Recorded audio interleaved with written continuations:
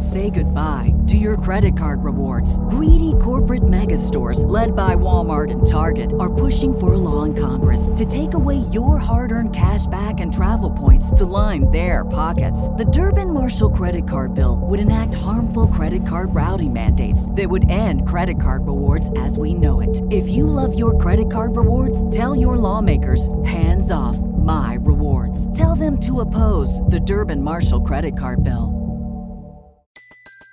Everybody in your crew identifies as either Big Mac Burger, McNuggets, or McCrispy Sandwich.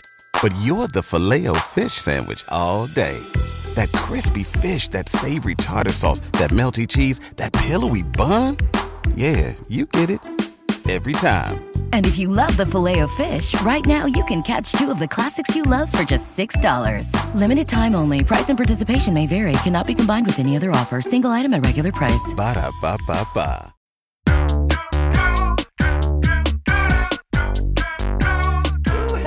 Internet Wanderers, welcome back to another episode of Real Psych. I am Dr. JD Barton, and I am a clinical psychologist. And I am Dr. Joanna Whitkin, and I am a cognitive neuroscientist.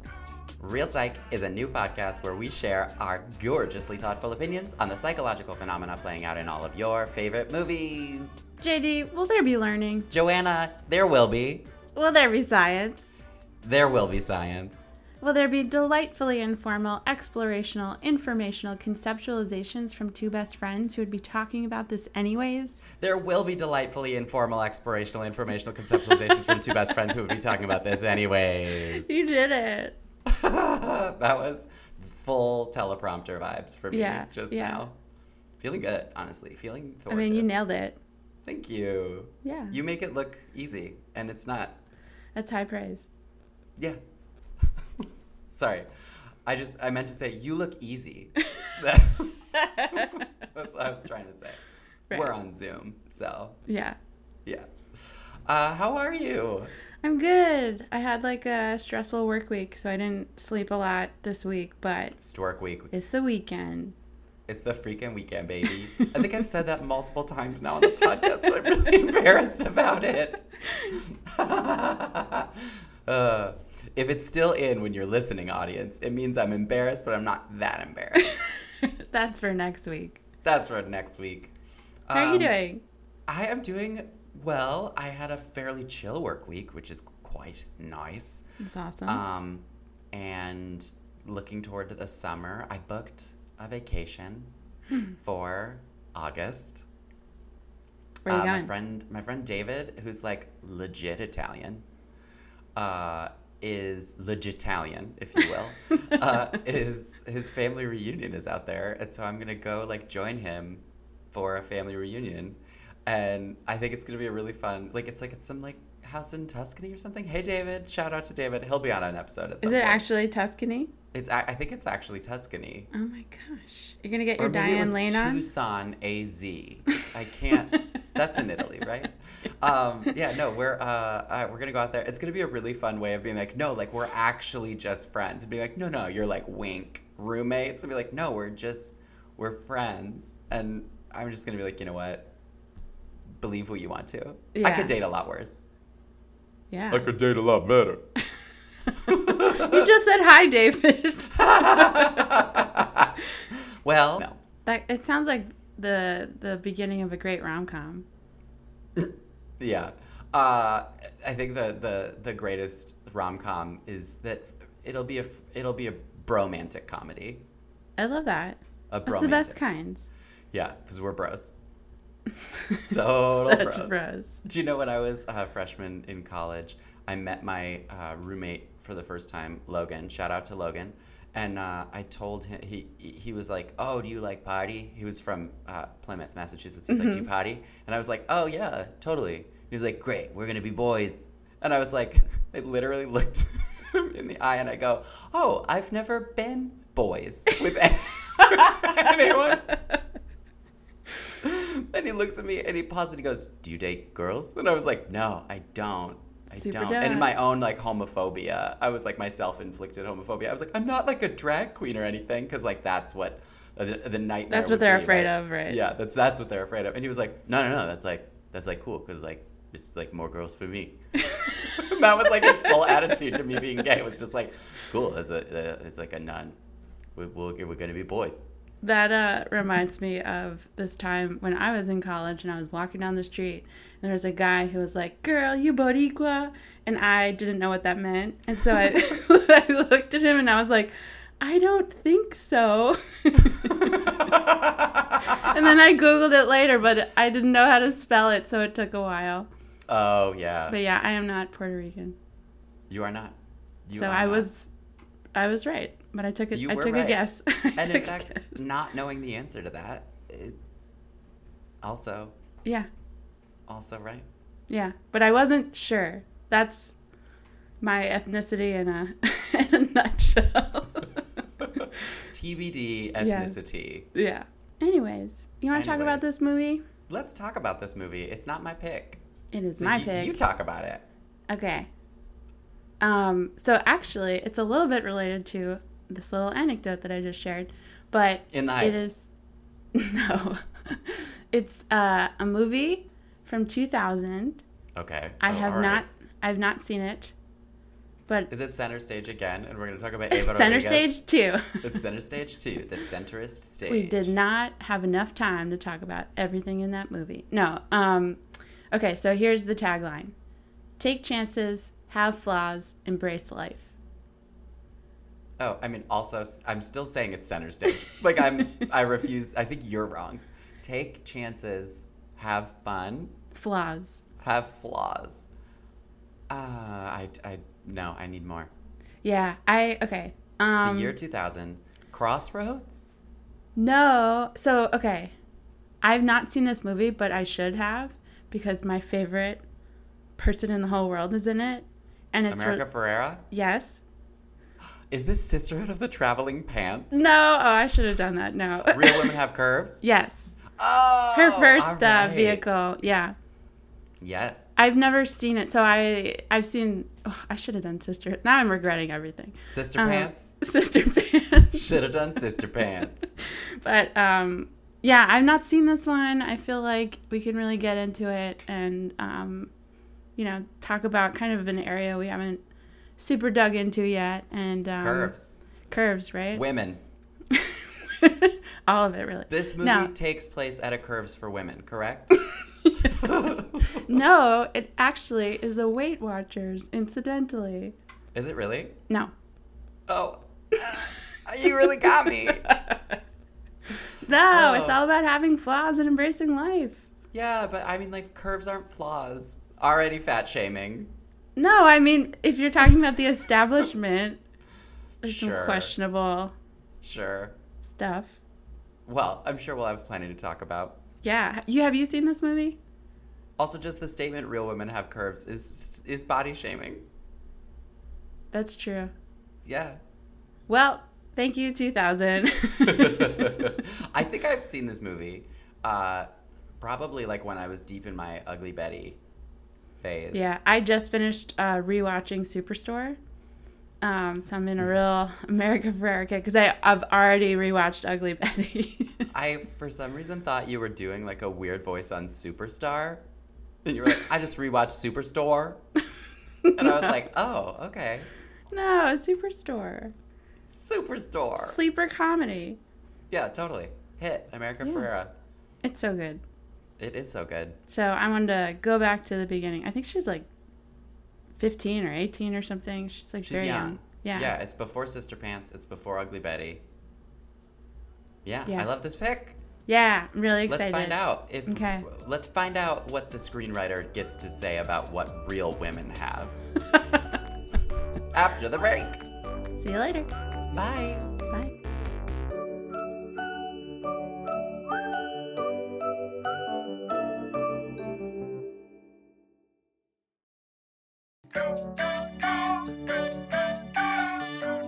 say goodbye to your credit card rewards. Greedy corporate mega stores, led by Walmart and Target, are pushing for a law in Congress to take away your hard-earned cash back and travel points to line their pockets. The Durbin-Marshall credit card bill would enact harmful credit card routing mandates that would end credit card rewards as we know it. If you love your credit card rewards, tell your lawmakers, hands off my rewards. Tell them to oppose the Durbin-Marshall credit card bill.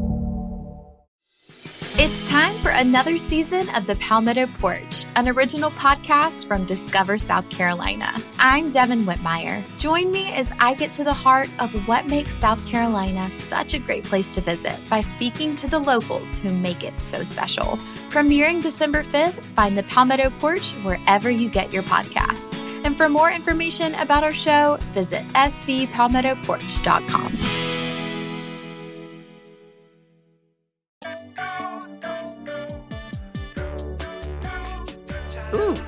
We are back. Together. This movie is lovely. Yeah, it's emotional. Like I found it very emotional, but it's also just, I feel like every time we're like, it was so good, but it was so good. And I can't believe I haven't seen it before. You'd never seen this movie before? No, and I'm like America Ferrera's biggest fan. Yeah, I mean, this was her first film, yeah? You know, I will say there really were parts where you could feel how green she was as an actor. And I actually wonder how in order they shot this film, because I actually found the early scenes, I really felt like I could feel her acting. And by the end of the film, I was like totally on board, and it felt like I was like completely engrossed in the character. Yeah, actually, I totally agree. I mean, she was a beautiful performance. Well, yeah, it felt very authentic like the whole time. Yeah. Should we talk about let's synopsisize this. So, movie opens on Anna is the main character, played by America Ferrera. She's with her family. She has an older sister who's like significantly older, and then her parents. Her mom, I don't know have you seen Selena? Selena, her mom killed Selena. So like the second the movie opened on her, I hated her, and I was took me a second to remember that she played Yolanda Saldivar, but I was like, oh, I hate you. And then she's, kind of the antagonist in this movie, so she's not more likable from this movie. Crushing the dreams of young Mexican American women. Yeah. The world of so large. The movie starts like the mom is like in bed feeling very unwell, and she tells Anna like, well, I can't get out of bed. You have to cook for all the men. And she's like, it's my last day of high school. I'm not missing that. And it's kind of a thing with her mom kind of resenting her for that. And then you see her go to high school, which is in Beverly Hills. Like this takes place in LA. Takes like three buses. Like a bus or two to get to school every day. You can see that she's definitely among people that she doesn't have a lot in common with. Yeah, they have such a nice setup where they're like, I'm going to Stanford. I'm going to yada, yada, yada. And they ask her what she's doing. And she's like, I'm going to backpack across Europe. Yeah. Because she doesn't have money. Right. And she's just listening to all these kids. It does seem like she's definitely downplayed her background as much as possible, like getting through that school. But she does have a teacher, George Lopez, or Mr. Guzman, I think. But, who really believes in her and is like, what do you mean you're not going to college? And, she's like, I have to work. It's too late, whatever. So then she goes home. There's a graduation party for her by like her family because she lives with her cousins, I think, and maybe like their cousins, 2 male cousins around. They're around. Yeah, maybe they live nearby I don't know if they live or there. something. She shares a room with her sister. Yeah. Lives with her parents and her grandfather. Yes. So you see, they're celebrating her graduating high school, but you also see this tension from her mom, kind of it like encapsulates the whole like tone of the movie where she is, criticizing her for eating cake and, really criticizing her weight and how she looks. And then also, saying that she has to get to work and help her sister Estella in her like dress factory. And Anna doesn't want to do that, but so it's kind of like a conflict. But and even Estella is like, you know, Mom, like I can't pay her, so you know, whatever. But regardless, she kind of ends up working at the factory. She goes there. She's kind of like spoiled in a way, or like just she feels sheltered. very above Yes. it in her reaction. She walks out, in fact, in the middle of the first day.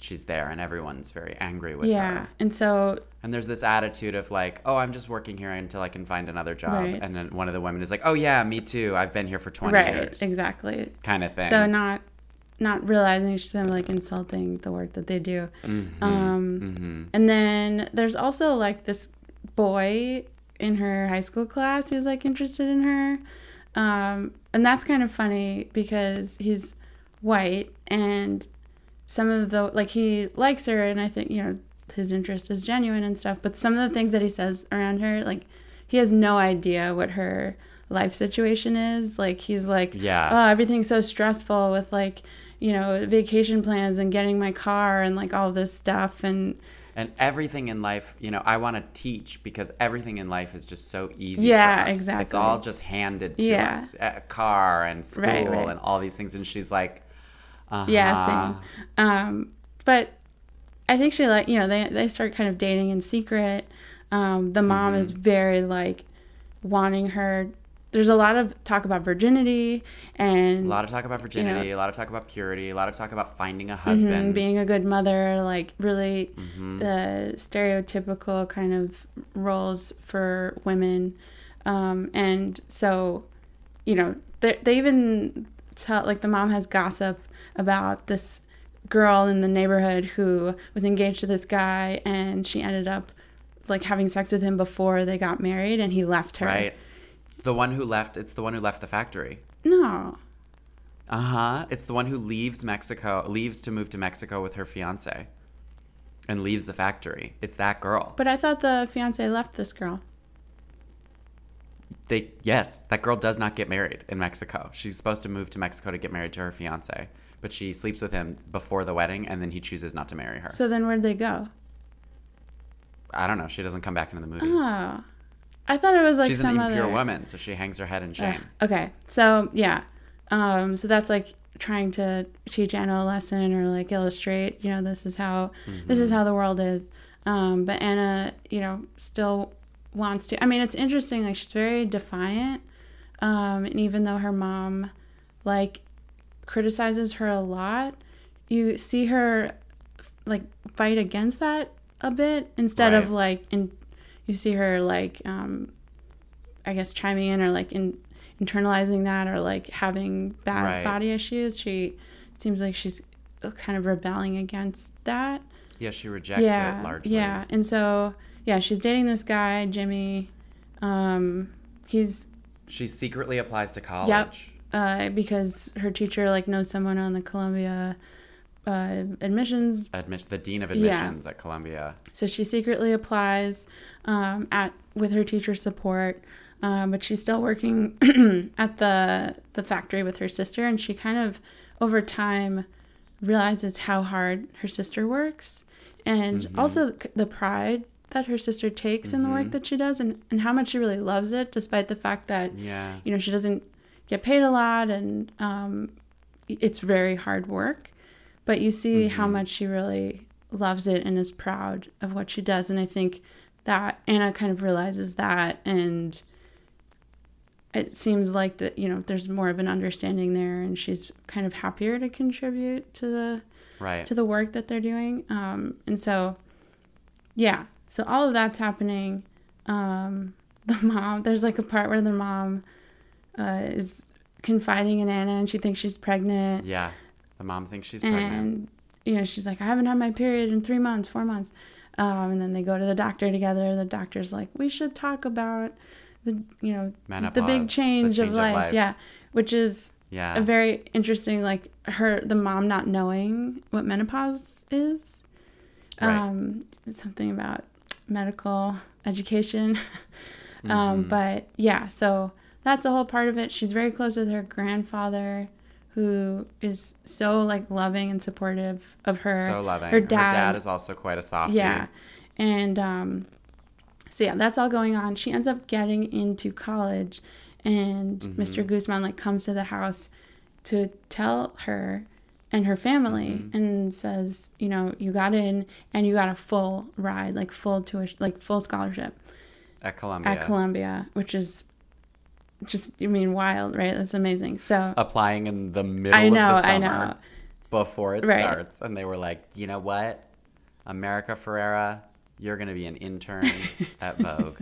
I mean, she must be very smart to like have gotten into that school as well. Very. So, you know, but whatever. So he tells her and her family, the dad is like, understands that it's a really big deal. And the mom is like immediately very mad. And then they ask like where it is, and they don't realize that it's in New York. And that's, the dad kind of is like, okay, no, that's not going to happen. I didn't come here to have my family broken apart. Yeah, there's a lot of like guilt and concern over, you know, breaking apart the family. And even the dad is kind of agreeing with that and saying like, you know, she'll go to college, but not now. She has to work now. She'll go to college later. And the dad like does like lawn care. He's in landscaping with the cousins. He's like a landscaper, groundskeeper kind of job. And so like he works very hard. Like it works very like traditional, what we would consider like, you know, even stereotypical manual labor. And so he says no, mom says no, and that's kind of end of discussion. Yeah, and I think the way that they get Anna to finally agree is the mom invokes the grandfather of like, you're going to leave your grandfather here.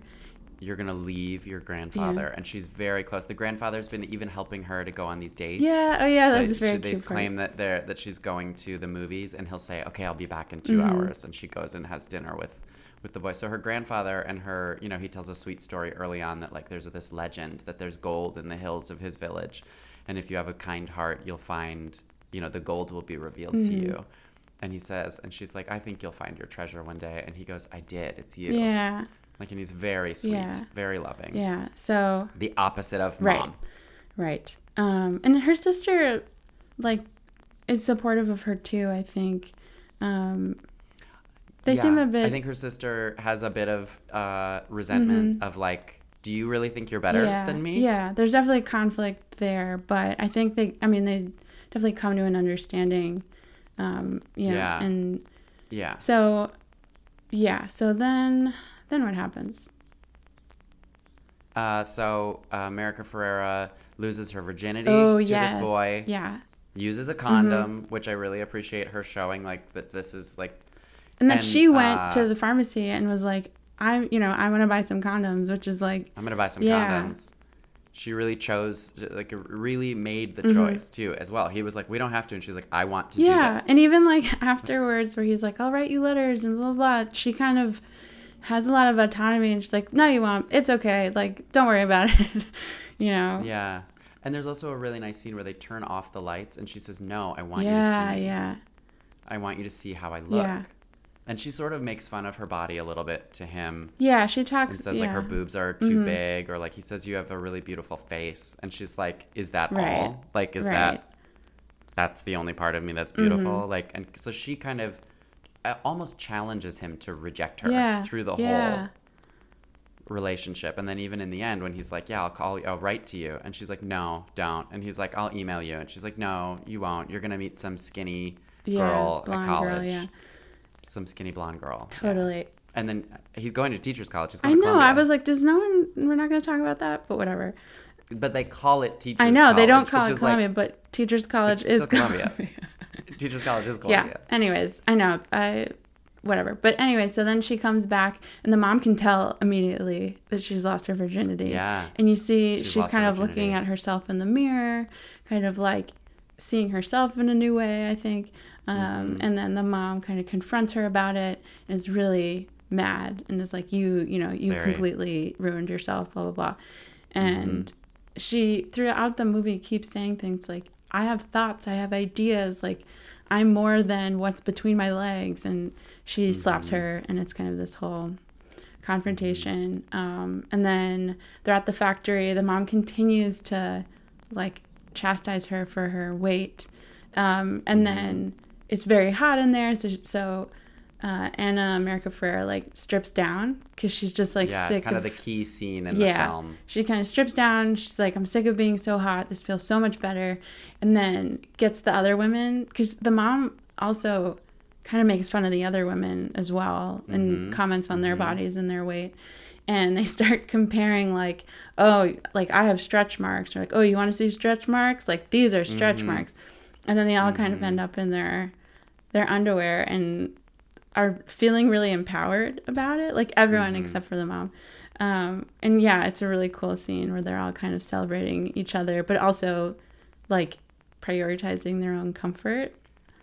And it does end with a sweet moment that her mom kind of rejects, but where she sort of lifts her mom's shirt a little and sees her cesarean scar. Yeah. And she says, "What is that scar, Mom?" And she says, "That's you." Yeah. But then storms out. Like she rejects the idea of like embracing her body. Yeah. And then she goes to her dad at some point and is kind of like, listen, I got to tell you something I don't know how to tell you. And he immediately gives his blessing. He knows. She doesn't have to ask. And so what the thing is that she is accepted the spot at Columbia and is going to be going. And the mom is totally upset. You know, she's just like totally upset about it. And the kind of last scene of the movie is, or second to last scene is, you know, they're going to the airport, the dad and the grandfather, who's both seem to be very supportive. And the sister, who's kind of, she's supportive. She gives her a hug, but she's also like, I can't go with you to the airport. I got stuff to do. Like she's still really busy and all of that. And then Anna is like knocking on the door to say goodbye to her mom. And her mom doesn't come out and just kind of, you see her think about it and almost. She stands up. Yeah. She gets out of bed and stands up, but doesn't say anything. Yeah. And doesn't come out. Yeah. And Anna has to leave. Goes to the airport. Without her blessing. And then the last scene of the movie is her like super confidently walking around in New York City. And it's a really nice. It's a really sweet thing because there's a scene earlier on where her mom tries to get her to walk like a woman. She's like, don't like slouch, don't like, you should walk like a woman. And then you see her in New York walking like a woman through Times Square. I know. Places. But I mean, for someone who's like never, you know, I was thinking like she probably was never on a plane or anything, maybe. I mean, not much. I mean, maybe she'd been to Mexico or something to go visit. Yeah. But so that's a movie. That's the movie. There's a lot. You know, there's a lot. One of the things, we've talked a little bit about this on the pod previously when we talked about Encanto. We've talked a little bit about it as well with this sort of narrative that most of these like first generation or like intergenerational trauma narratives have, where in the end, like grandma, like in Encanto, says, I'm so sorry, I really shouldn't have done this.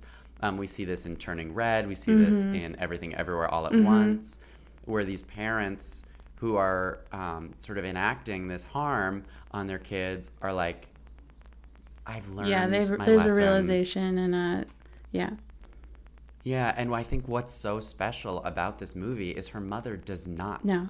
Yeah. Her mom doesn't get it. You see her sort of struggle with it a little bit, but her mom does not come out and give her blessing. Yeah. And it's kind of, you know, unknown how it, you know, whether she will ever give her blessing, because she seems really set in her ways. I mean, there's even a point where the dad is trying to talk to her about like going to college or whatever, and she's like, the mom, she's like, I was working since I was 13. Anna is 18 years old. It's not fair, she says. And it's this expectation. There's like more wrapped into it than just like wanting her daughter to have a good life as she, you know, defines it, but also this fairness thing that is really interesting. I think this fairness, the idea, I think there's this real struggle that her mother is having with Anna rejecting the life that her mother has and wants for her. And I do think it is a real struggle to tell in this movie, because Anna, as the protagonist, is the most American one in the family, and is the one where her ideas and her sort of goals and her aims get to be the right thing. She's the progressive, smart, capable woman. Yeah. And so I do think this film is tough on immigrant parents. Yeah. I think that's not to say that there's not, but there's two sides to this, right? And I do think that it does have a very American look at this girl getting into Columbia University, where, like, let's be real, she's going to go there and she's going to experience a lot of racism. And I guess she spent 4 years around rich white people, so she has experience there, but she's going to probably continue to have this, like, microaggressed experience. Wanting to kind of keep up with her classmates. Yeah. And so I do think, like, again, this is not to say, like, she shouldn't go to Columbia. Right. But, it is her choosing to work to embrace the more American elite experience. And the only other example we have of that is the woman who owns the company that buys the dresses. Yes. Yeah. Who is also Latina, who, runs a business and kind of exploits her sister. Totally. And is pretending like she's doing her a favor too. Yeah. And isn't really, these demands are, and the woman in that case is the middle person as well. Like, they say they buy the dresses for $18. Bloomingdale sells them for $600 in 2002. Yeah. So these are nice. Yeah. I mean, they're beautiful too, like, just in general. They're stunning. I can't, like, yeah. There's a lot there. I think, so we can dig into the research, I think. Some of the stuff that I looked at was about mother-daughter relationships and how that... I'm very excited to hear your research, but also we should name for the pod, like, your experience. Well, yeah, it's interesting because my mom is an immigrant from Peru. My dad is from the U.S. So I'm kind of like half first generation. Yeah. And so I definitely, like, watching this movie, there were some things that hit me real hard. And then other things that I'm like, okay, that wasn't my experience as much. That wasn't my experience, but, there's this, like, mother-daughter relationship stuff, body dissatisfaction, especially. And so it's interesting. There's, like, a lot of studies about mothers kind of imposing, like, body ideals on their daughters by like commenting on their appearance or not. There's a study that showed that, let's see, where is it? Oh, only 31% of mothers reported that they have never commented on their daughter's weight. And that's the mother's comments too, which I would be interested to hear how many daughters claim their mothers have never commented on their weight. And so, but there is something about, like, cultural norms in different countries. So in Mexico, for example, like, those cultural norms is towards a higher, like, body weight. And so, like, for some, like, Latina adolescent girls, it can be almost protective, because if they're really tied to their culture, they may endorse, like, kind of higher weight body ideals and be less dissatisfied with their bodies. Right. And there was, like, a study that said that when young women who self-identified as Latina were more likely to describe their body size in positive terms than Latina women who didn't mention their ethnic, like, identity. And so it can be kind of protective in a way, of, like, in the sense that they're having different cultural norms to compare themselves to. But there is kind of the moderator here is acculturation. So this was, more acculturated, which means, kind of acclimating to the culture of the United States in these studies. So more acculturated Latinas, like adolescent girls, often exhibit greater body dissatisfaction than their less acculturated counterparts. And this is also true for women, like adult women. And so, yeah, so there is this kind of moderator here that's impacting how women are seeing themselves. Right. And there's also, the mother kind of component is a lot of it's based off of their own body dissatisfaction for mothers, and kind of projecting that onto their daughters. There's like mothers who felt bad about their bodies were more likely to be critical of their daughter's body size. Right, which she names. She's like, Mom, you're overweight. And she's like, yes, but I'm married. Yeah. So it's this like sort of faux concern. Well, I guess it is. I think she may just not want to admit about herself, and she's just channeling all of that like negative energy to her daughter. Right. Yeah. There's also like a moderator of immigrant status. So participants with immigrant mothers versus U.S. born mothers, all Latinas.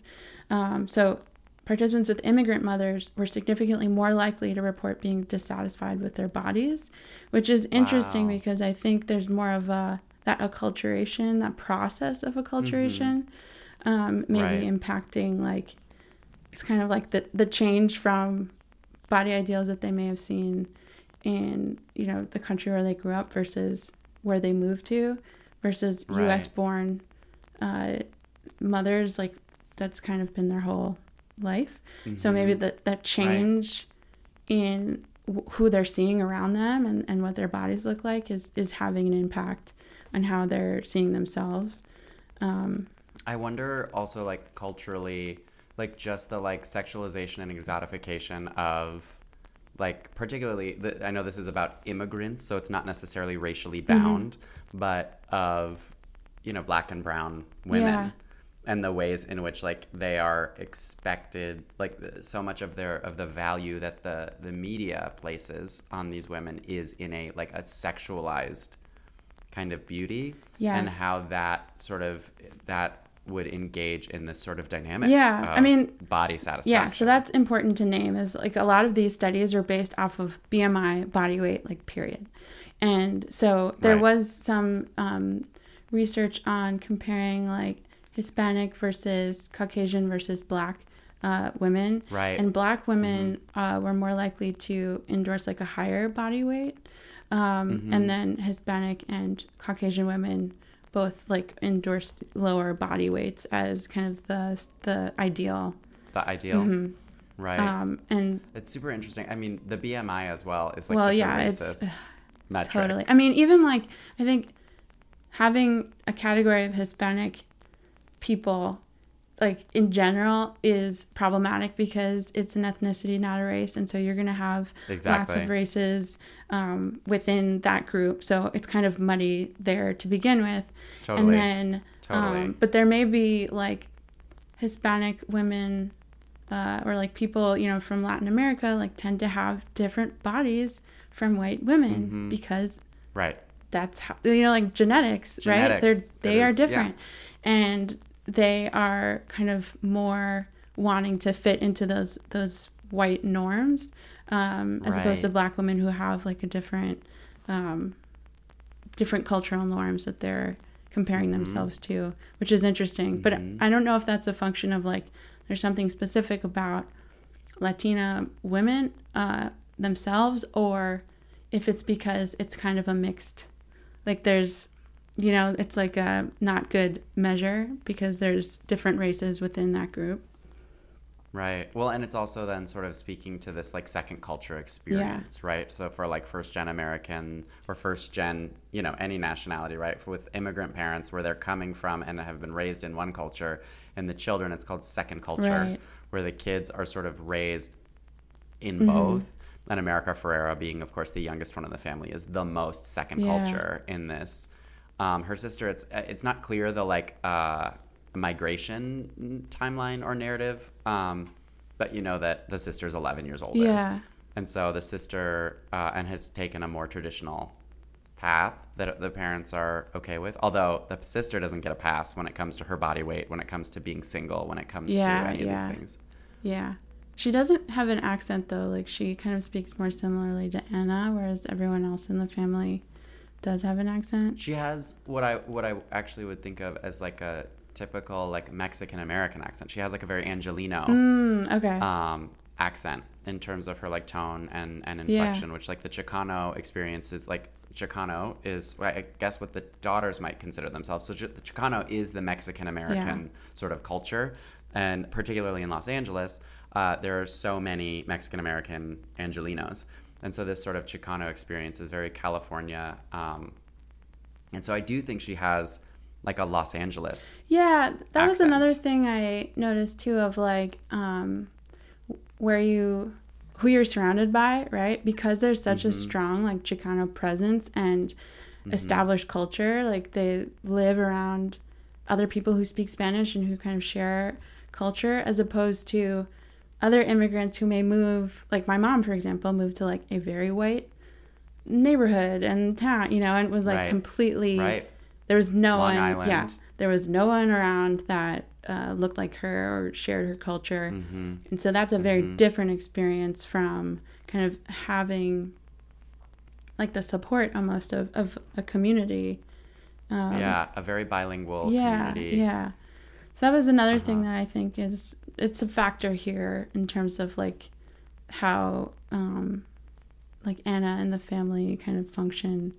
But I think Anna's experience in high school is probably much more like what being kind of the only one woman of color like in the school, and that's what she'll get more of that at Columbia as well. So but yeah, so there were just to like close this off, there were some factors that like predicted the quality of mother-daughter relationships. And so interestingly, just to start with this, so the daughter's perception of the mother-daughter relationship was associated with the daughter's self-esteem and body dissatisfaction, but the maternal perception of that relationship was not. And so, there's a disconnect here with how the mother's perceiving. Some moms are like, no, it's fine. Perceiving that relationship, but it doesn't impact our relationship. But it doesn't affect my daughter's view of herself. And some of that's just like lack of awareness of maybe of their own body image issues as well, because they're so internalized. I mean, I also think like generationally, the differences in how we talk about bodies and race and gender and all of those things is so vastly different from our parents. For sure. That the gap in like really naming like, Mom, you cannot say that to me about my body. And just like female body empowerment is obviously not new historically, but is so much more entrenched in our generation, which of course like we're 2 and 3 years younger than America Ferrera's character in this film. And so like we are still raised to be so much more accustomed to body acceptance, body positivity, body autonomy. Yeah, for sure. Than moms. Moms. Just moms. Just all moms. Yeah, so there are some predictors of like a positive mother-daughter relationship and like helping daughters have good self-esteem and perception of their body image. So breaking intergenerational silence is one of them. Creating relational safety, that autonomy, like cultivating that autonomy. Encouraging daughters to play sports is one. In terms of like a sense of power, but also like going against gender norms from a young age can make them like question, not just like accept those as blindly as if they're. There's also something about learning your body's capabilities beyond visual appeal. Totally. Like understanding how strong you are. Although it depends on the sport, and there are lots of sports that are highly correlated with disordered eating and body dissatisfaction. Yes, that's super good point.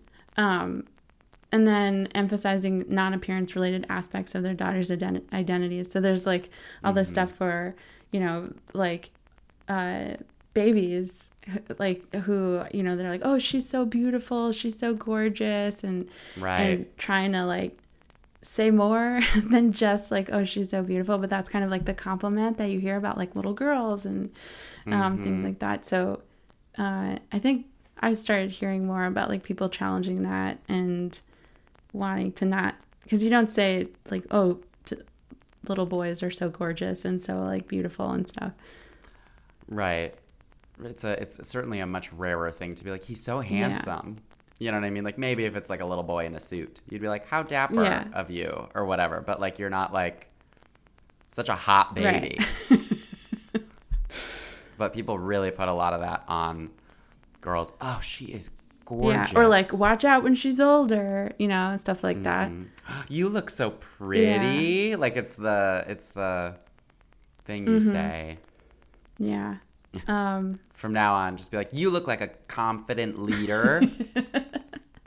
I would have loved to hear that. You look like your ideas could change the world. So yeah, I mean, there's definitely things that can help cultivate that. I mean, they're kind of totally intuitive, but so the other thing that I looked into was just kind of statistics from 2002, actually, when this movie took place. I said in the intro that it was from 2000, but it's actually 2002. Sorry. Update. Yeah. But just statistics about Latinos in higher education. And so there's actually like, in terms of all high school graduates, there's a higher percent of Latinos enrolled in some form of college than the total population of high school graduates. So 10% of all Latino high school graduates are enrolled in some type of college compared to 7%. However, only 35% of Latino high school graduates who are 18 to 24 years old are enrolled in college compared to 46% of Caucasian. So there's really this trend towards Latinos going to school later when they're older. But there is some evidence to suggest that, you know, this college attendance age, 18 to 24, reaps the greatest economic benefits from having a college degree. And then, so not only the age at which they go to college, but also the type of college that they're enrolled in. So Latinos are far more likely to be enrolled in a 2-year college or community college than any other group. So 40% of Latinos 18 to 24 years old attend 2-year institutions compared to about 25% of white and black students in that same age group. And they're more likely to be part-time students. Nearly 85% of white 18 to 24-year-old college students are enrolled full-time compared to 75% of Latinos in that same age group. Speaking of like professional, like graduate degrees, so there's 3.8% of Caucasian people are enrolled in graduate school, 1.9% of similarly aged Latino. Wow, like exactly half. Pursuing post-bac studies. So that's interesting, just kind of like there's actually more Latino people enrolling in college, but less, they're doing so later, and they're doing so in part-time at community colleges. Well, and the socioeconomics of that are huge, totally. A lot of them are like working. Being full-time enrolled is such a privileged thing. You have to work. And that is, I mean, you know, we still know statistically that like black and brown Americans are paid less per dollar than white Americans, particularly white men.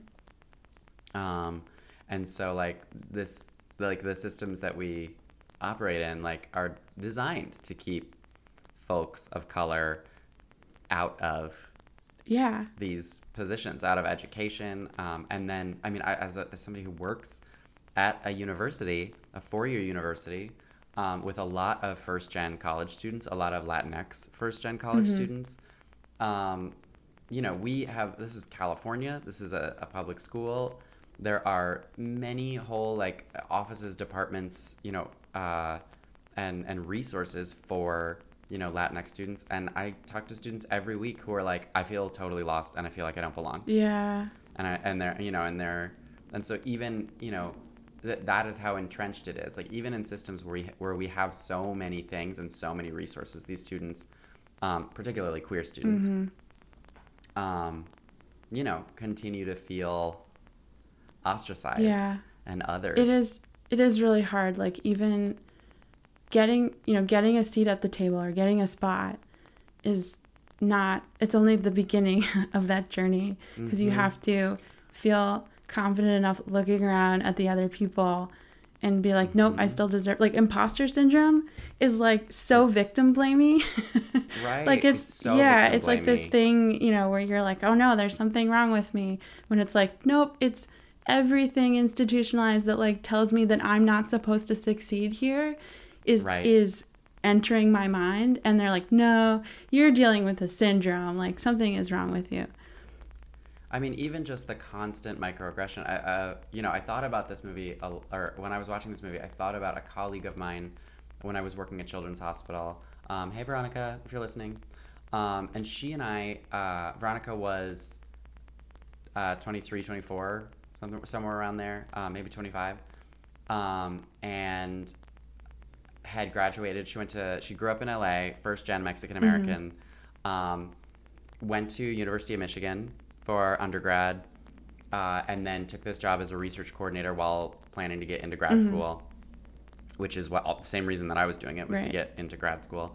And she lived with her parents, and it really blew my mind. We had a really great conversation once where she was like, JD, I have to live with my parents, not because of money or because anything, but because, like, if I'm working in Los Angeles and I choose not to live with my family, that would be a really hurtful thing. Yeah. And I was like, I remember culturally as a white person being told when I was 18 and I was a senior in high school, my mom literally said to me, JD, even if you go to community college 15 miles away, you're moving out. Wow.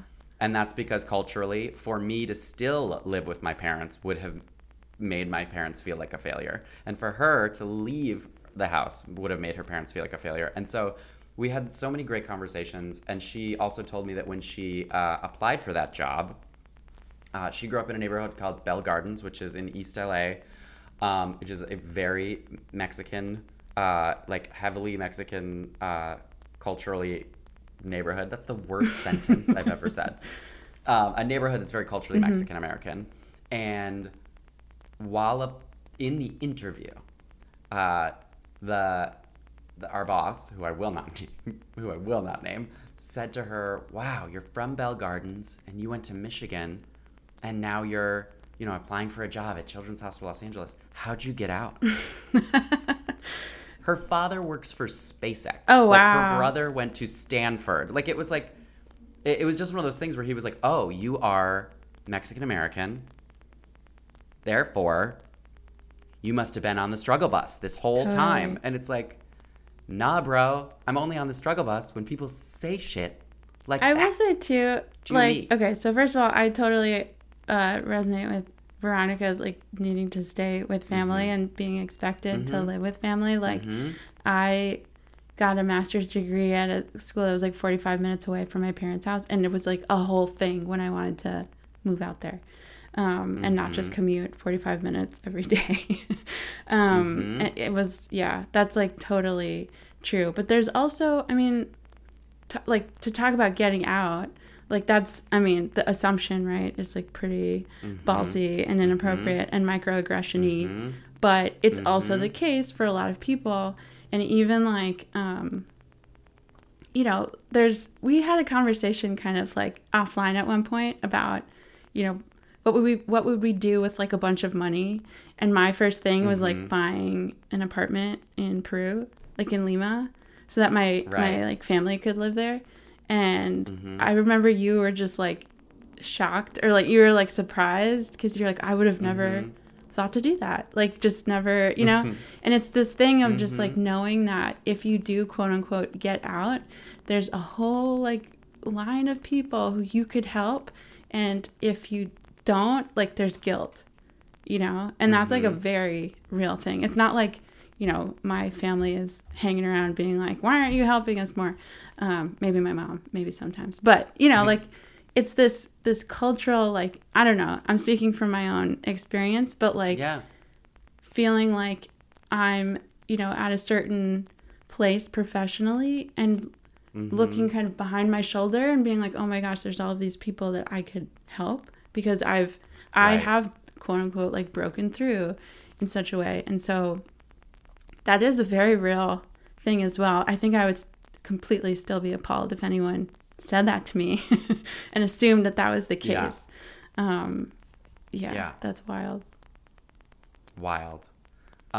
So this movie, another thing that I really thought a lot about with this movie, right, is the narrative is so individualistic. Yeah. Right? It's so like, go, live your life. If your family is holding you back, fuck them, you really you know? root for her to like, to leave. It's like, oh my gosh, how could she not take this opportunity in New York so far away? Or, you know, totally. Right. You really root for it. And I actually struggle with this a lot. As a therapist, I work with a lot of first-gen American students who have relationships with their parents that are very strained for a lot of these reasons. And what's interesting is to draw the parallel when I'm working with queer students and they say like coming out will hurt my family, or like the only way for me to be queer, for me to be trans, for me to be whatever and be myself is to be rejected from my family. When it's queerness, it's so much more normal to be like, all right, well, let's get you out of that family. Right. And I think that this idea of like authenticity is so much more complicated.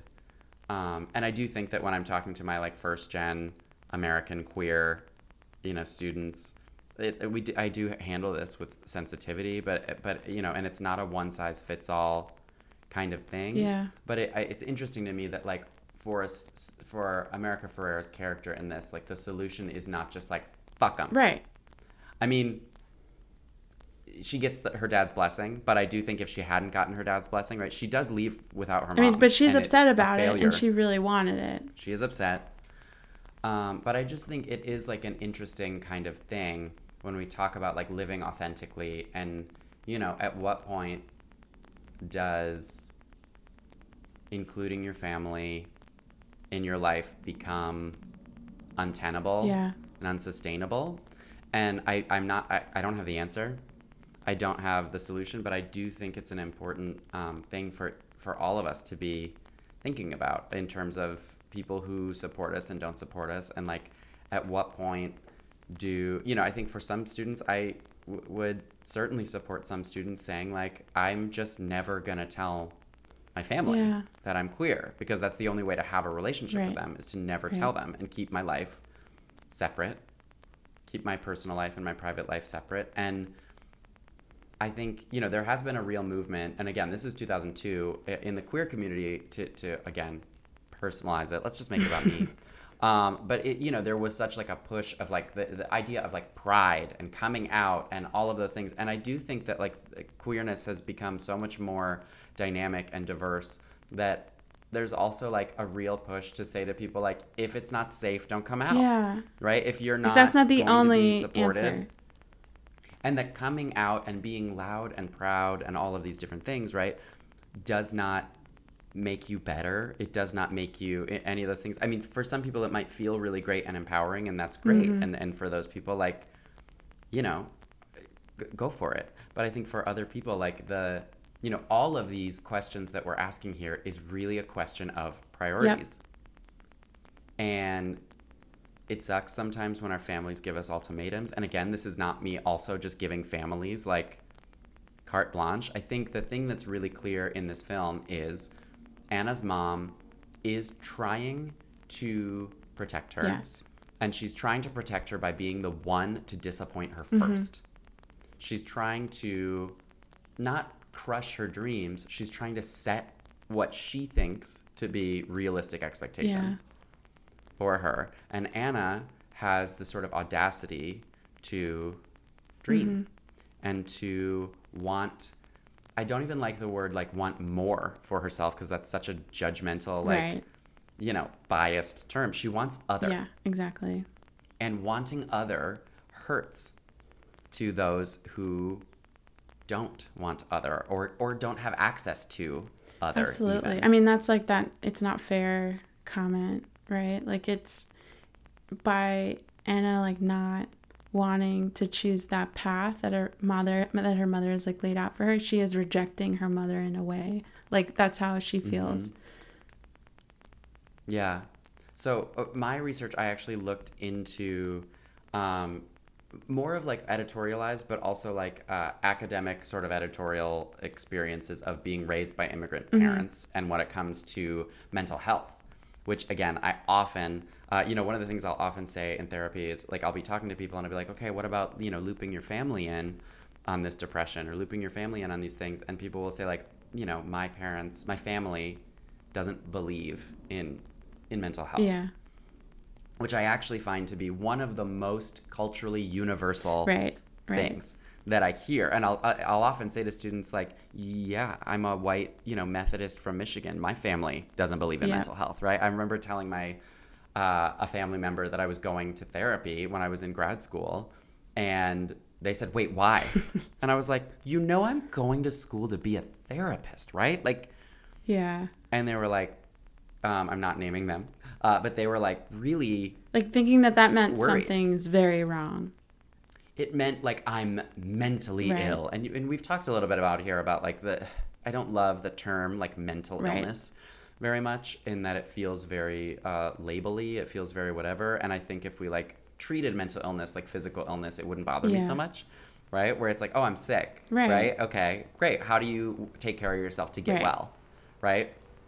Mental illness does not have to be this like chronic, lifelong struggle. But again, I usually just like to, I think of things like in terms of mental health. But anyway, so in this article, it's about what it's like to be raised by immigrant parents. And one of the common themes that they name is controlling behavior.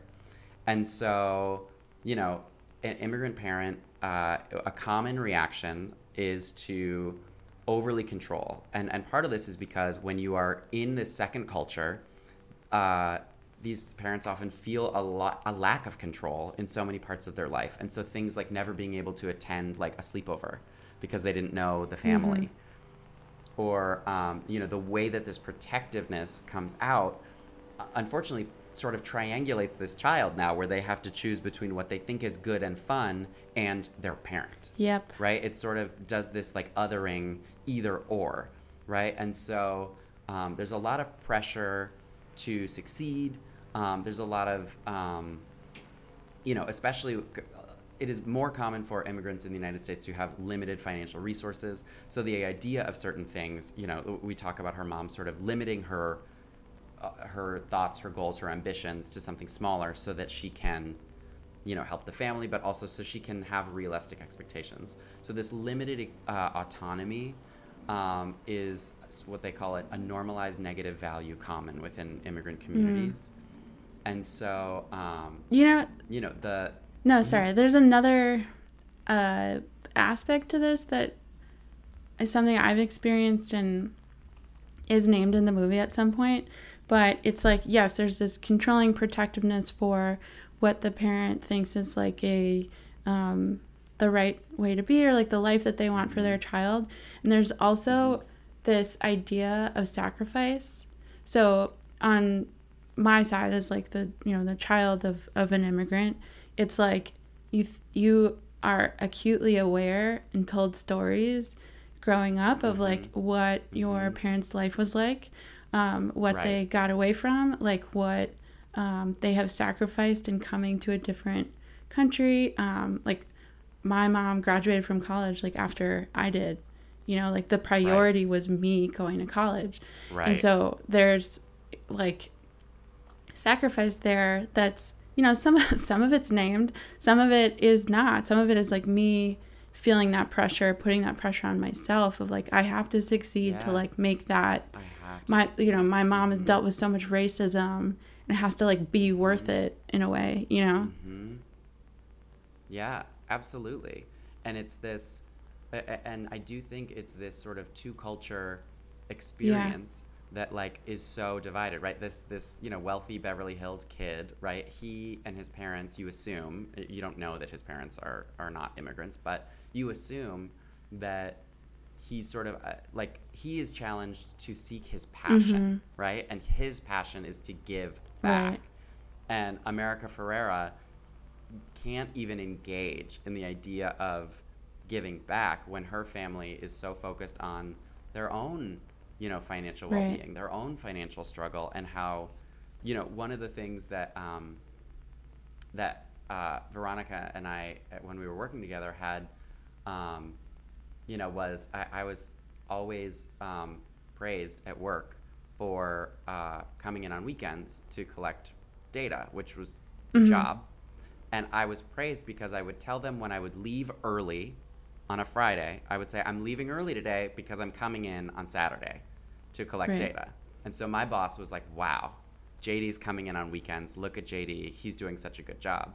Veronica never told our boss that because, in her words, you don't ask for praise for doing the job that you're already being paid to do. Yeah, that's amazing. And so, right. And so these sort of, the thing that happens then is sort of in academics or this was in an academic position. It was a research, lab.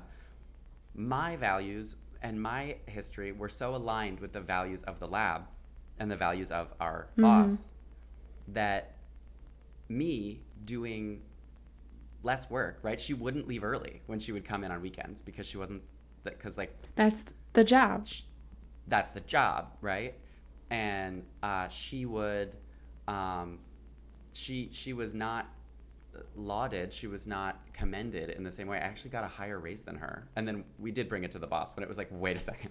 She's doing this job in 2 languages. Yeah. Like, I mean, this is a problem. That's so real. But it was this sort of cultural divide. It's even like the asking for, I mean, this is why pay, what is it called? Transparency around pay is like so important. It's because like, this is kind of along gender lines, but women don't even think to ask for a raise while a man will, and it's like this idea of like, why would I ask for a raise, or like, why would I ask for credit for something that is part of the job, Right. Why would I ask for extra praise for doing something that I'm expected Exactly. to do? Whereas like from your perspective of like, well, I have to come in for this amount of time, so it makes sense to like take that time out of my week because I'm paid for a 40-hour work week. Like that makes total sense. But it's just interesting like that it would not occur. Like that wouldn't occur to me either. Right. Well, and I should name, I did not handle this well initially, in the sense that when she and I were good friends, still are. And at the time when we realized the raise thing happened, and it happened at different percentages, I got a higher raise than she did. My first suggestion to her was, well, just do what I do. Just act like I do. Yeah. And she had the grace and kindness to do me the favor to say, like, you just told me to act white. Yeah. And I need you to hear how fucked up that is. And I didn't hear it, right? It was this well-intentioned white savior bullshit that like, and she, again, did not have to do me the courtesy of saying that. Yeah. But yeah, so, for Veronica to do that, I mean, we'd had we'd worked together for over a year at that point, and I think she knew me well enough. But honestly, like, a lot of people would have written me off for being racist, right? Like I was absolutely being racist. And my idea was for her to, quote, like, get ahead or do better, was to abandon the values of her culture and just embrace mine. Yeah. Right? Just assimilate. And that I think like it's, I think that's my struggle with this film is like, it really is a pro-assimilist kind of narrative. And again, I think this movie is important. There are not a lot of like Mexican American narratives. There's not a lot of like stories. I am not Mexican American. I am not a first gen American.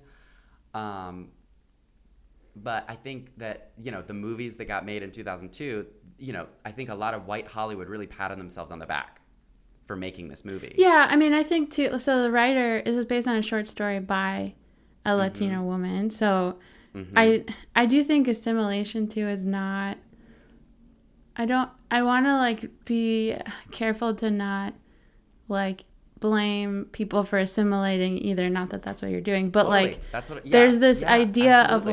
of like, and I totally did this too, of like, I already look different than the people around me, and they point that out. And so the way I can like deal with that and not feel so different and such like an outsider is be as quote unquote normal as possible, like adopt all of the cultural norms. Yeah, white. Which means being white, because that's the community that I was raised in. And to a point where I'm like, I've had huge identity crisis issues because I did not feel safe to be like my own person. It was like a survival mode thing of like, how do I succeed here in this place, in this country, in this industry? Like, I got to do what I got to do, because I already have like, people are aware, and there's like a visibility that I have that I don't want, and so I need to be perfect in every other way to compensate for like the fact that I'm other, and so it's like this pro-assimilist thing. Not to like psychoanalyze the writer, but I'm wondering how conscious she was of that, of like, is she telling this story? Like, is this part of her story? Is she drawing from personal things? Is she, like, where is she kind of coming from with that? Because I think that can be like America Ferrera's character, like Anna, was like not wrong for wanting all of the things that she wanted, and for seeing that as the path to success,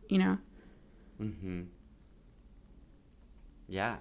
I mean, I completely agree, right? And I'm again saying, like, I am sitting in the privilegedest place. Yeah. Right? And just naming that I have to think a lot in terms of my values that I was raised with and my sort of social norms when talking with people about these struggles, because the answer is not as clear as, hey, just do what we do, it'll make it easier for you, or as clear as like, just reject your family if they're, quote, holding you back from, quote, more or better or whatever, when like it's so tough. Yeah, I mean, even that like notifying your bosses thing, now that I'm thinking about it, is like drawing attention. Like, she would be drawing attention to herself by sending that email, right?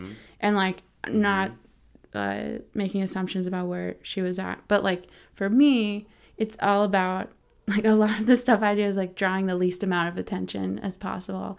So it would not occur to me to say something to a boss, or like to notify people like when I don't have to, or when I feel like, okay, I can get it done, like it's not a problem, whatever. Just that act of drawing attention to yourself, whether reasonable, whether for good, for bad, whatever, it's like uncomfortable. And scary. Also, people are so reactive when told that they have done something racist that they're most likely incredibly defensive. Yeah. Particularly an employer where like there could be some real scary ramifications. Totally. And, in that sense, like that can then undermine, the relationship that you have with somebody who, again, she was applying to grad school. She needed a letter of recommendation. Totally. And you got to do what you got to do. Like it's, and how many, again, like not to be like make assumptions about where her mind was at, but it's like, how many opportunities will I have to get this shot? Like I don't have infinite shots.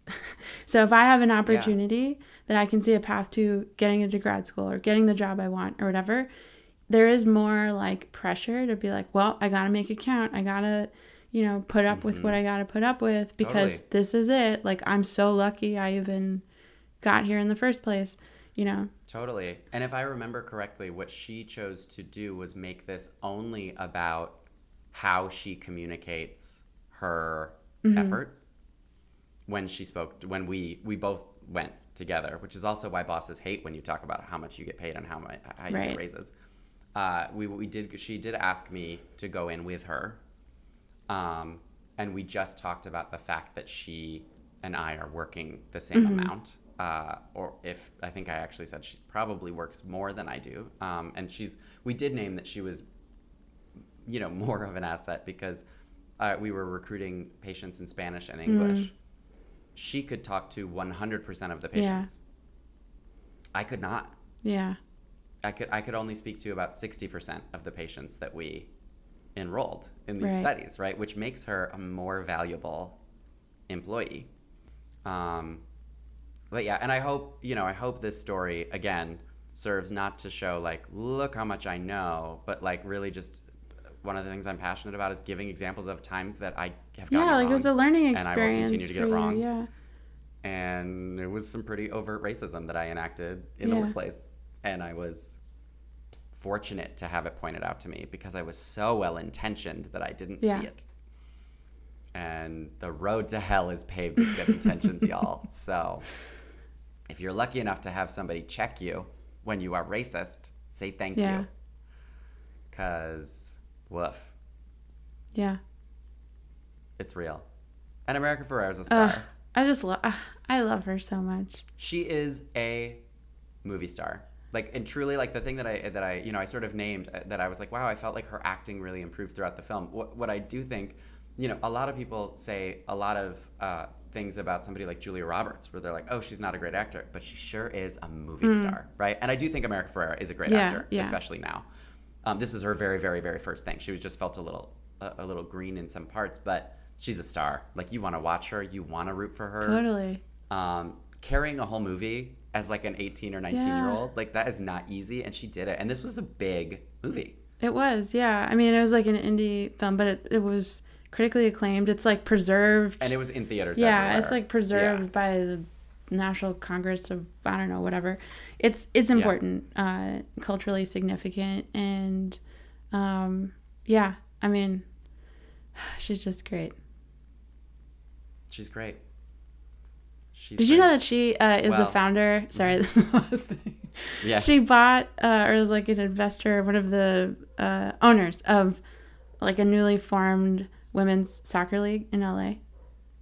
Yeah, and I just read that because I was looking at her Wikipedia, and I was like, of course she is. Like, another freaking amazing thing. Yeah. Well, and she was just like one of the first people to really like come out as a very young woman. She was very active politically. I mean, she still is. Really, she does so much work. Yeah, it's amazing. So much work, and she's just a really cool person. It's a great movie, y'all. It is on HBO Max.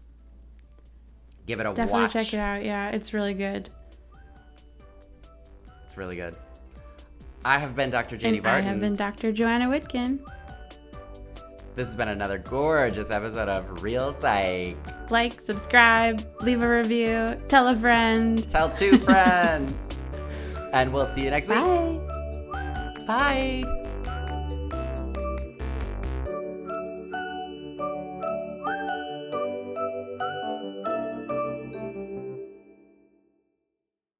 At Parker, our purpose is simple. We want to make the world a better place by working more efficiently, by using more sustainable practices, by developing better technologies. We keep moving forward. With each new idea, innovation, and partnership, we're one step closer to fulfilling our purpose every single day. To find out more, visit parker.com/purpose. Parker, engineering your success. Say goodbye to your credit card rewards. Greedy corporate mega stores, led by Walmart and Target, are pushing for a law in Congress to take away your hard-earned cash back and travel points to line their pockets. The Durbin-Marshall credit card bill would enact harmful credit card routing mandates that would end credit card rewards as we know it. If you love your credit card rewards, tell your lawmakers, hands off my rewards. Tell them them to oppose the Durbin Marshall credit card bill.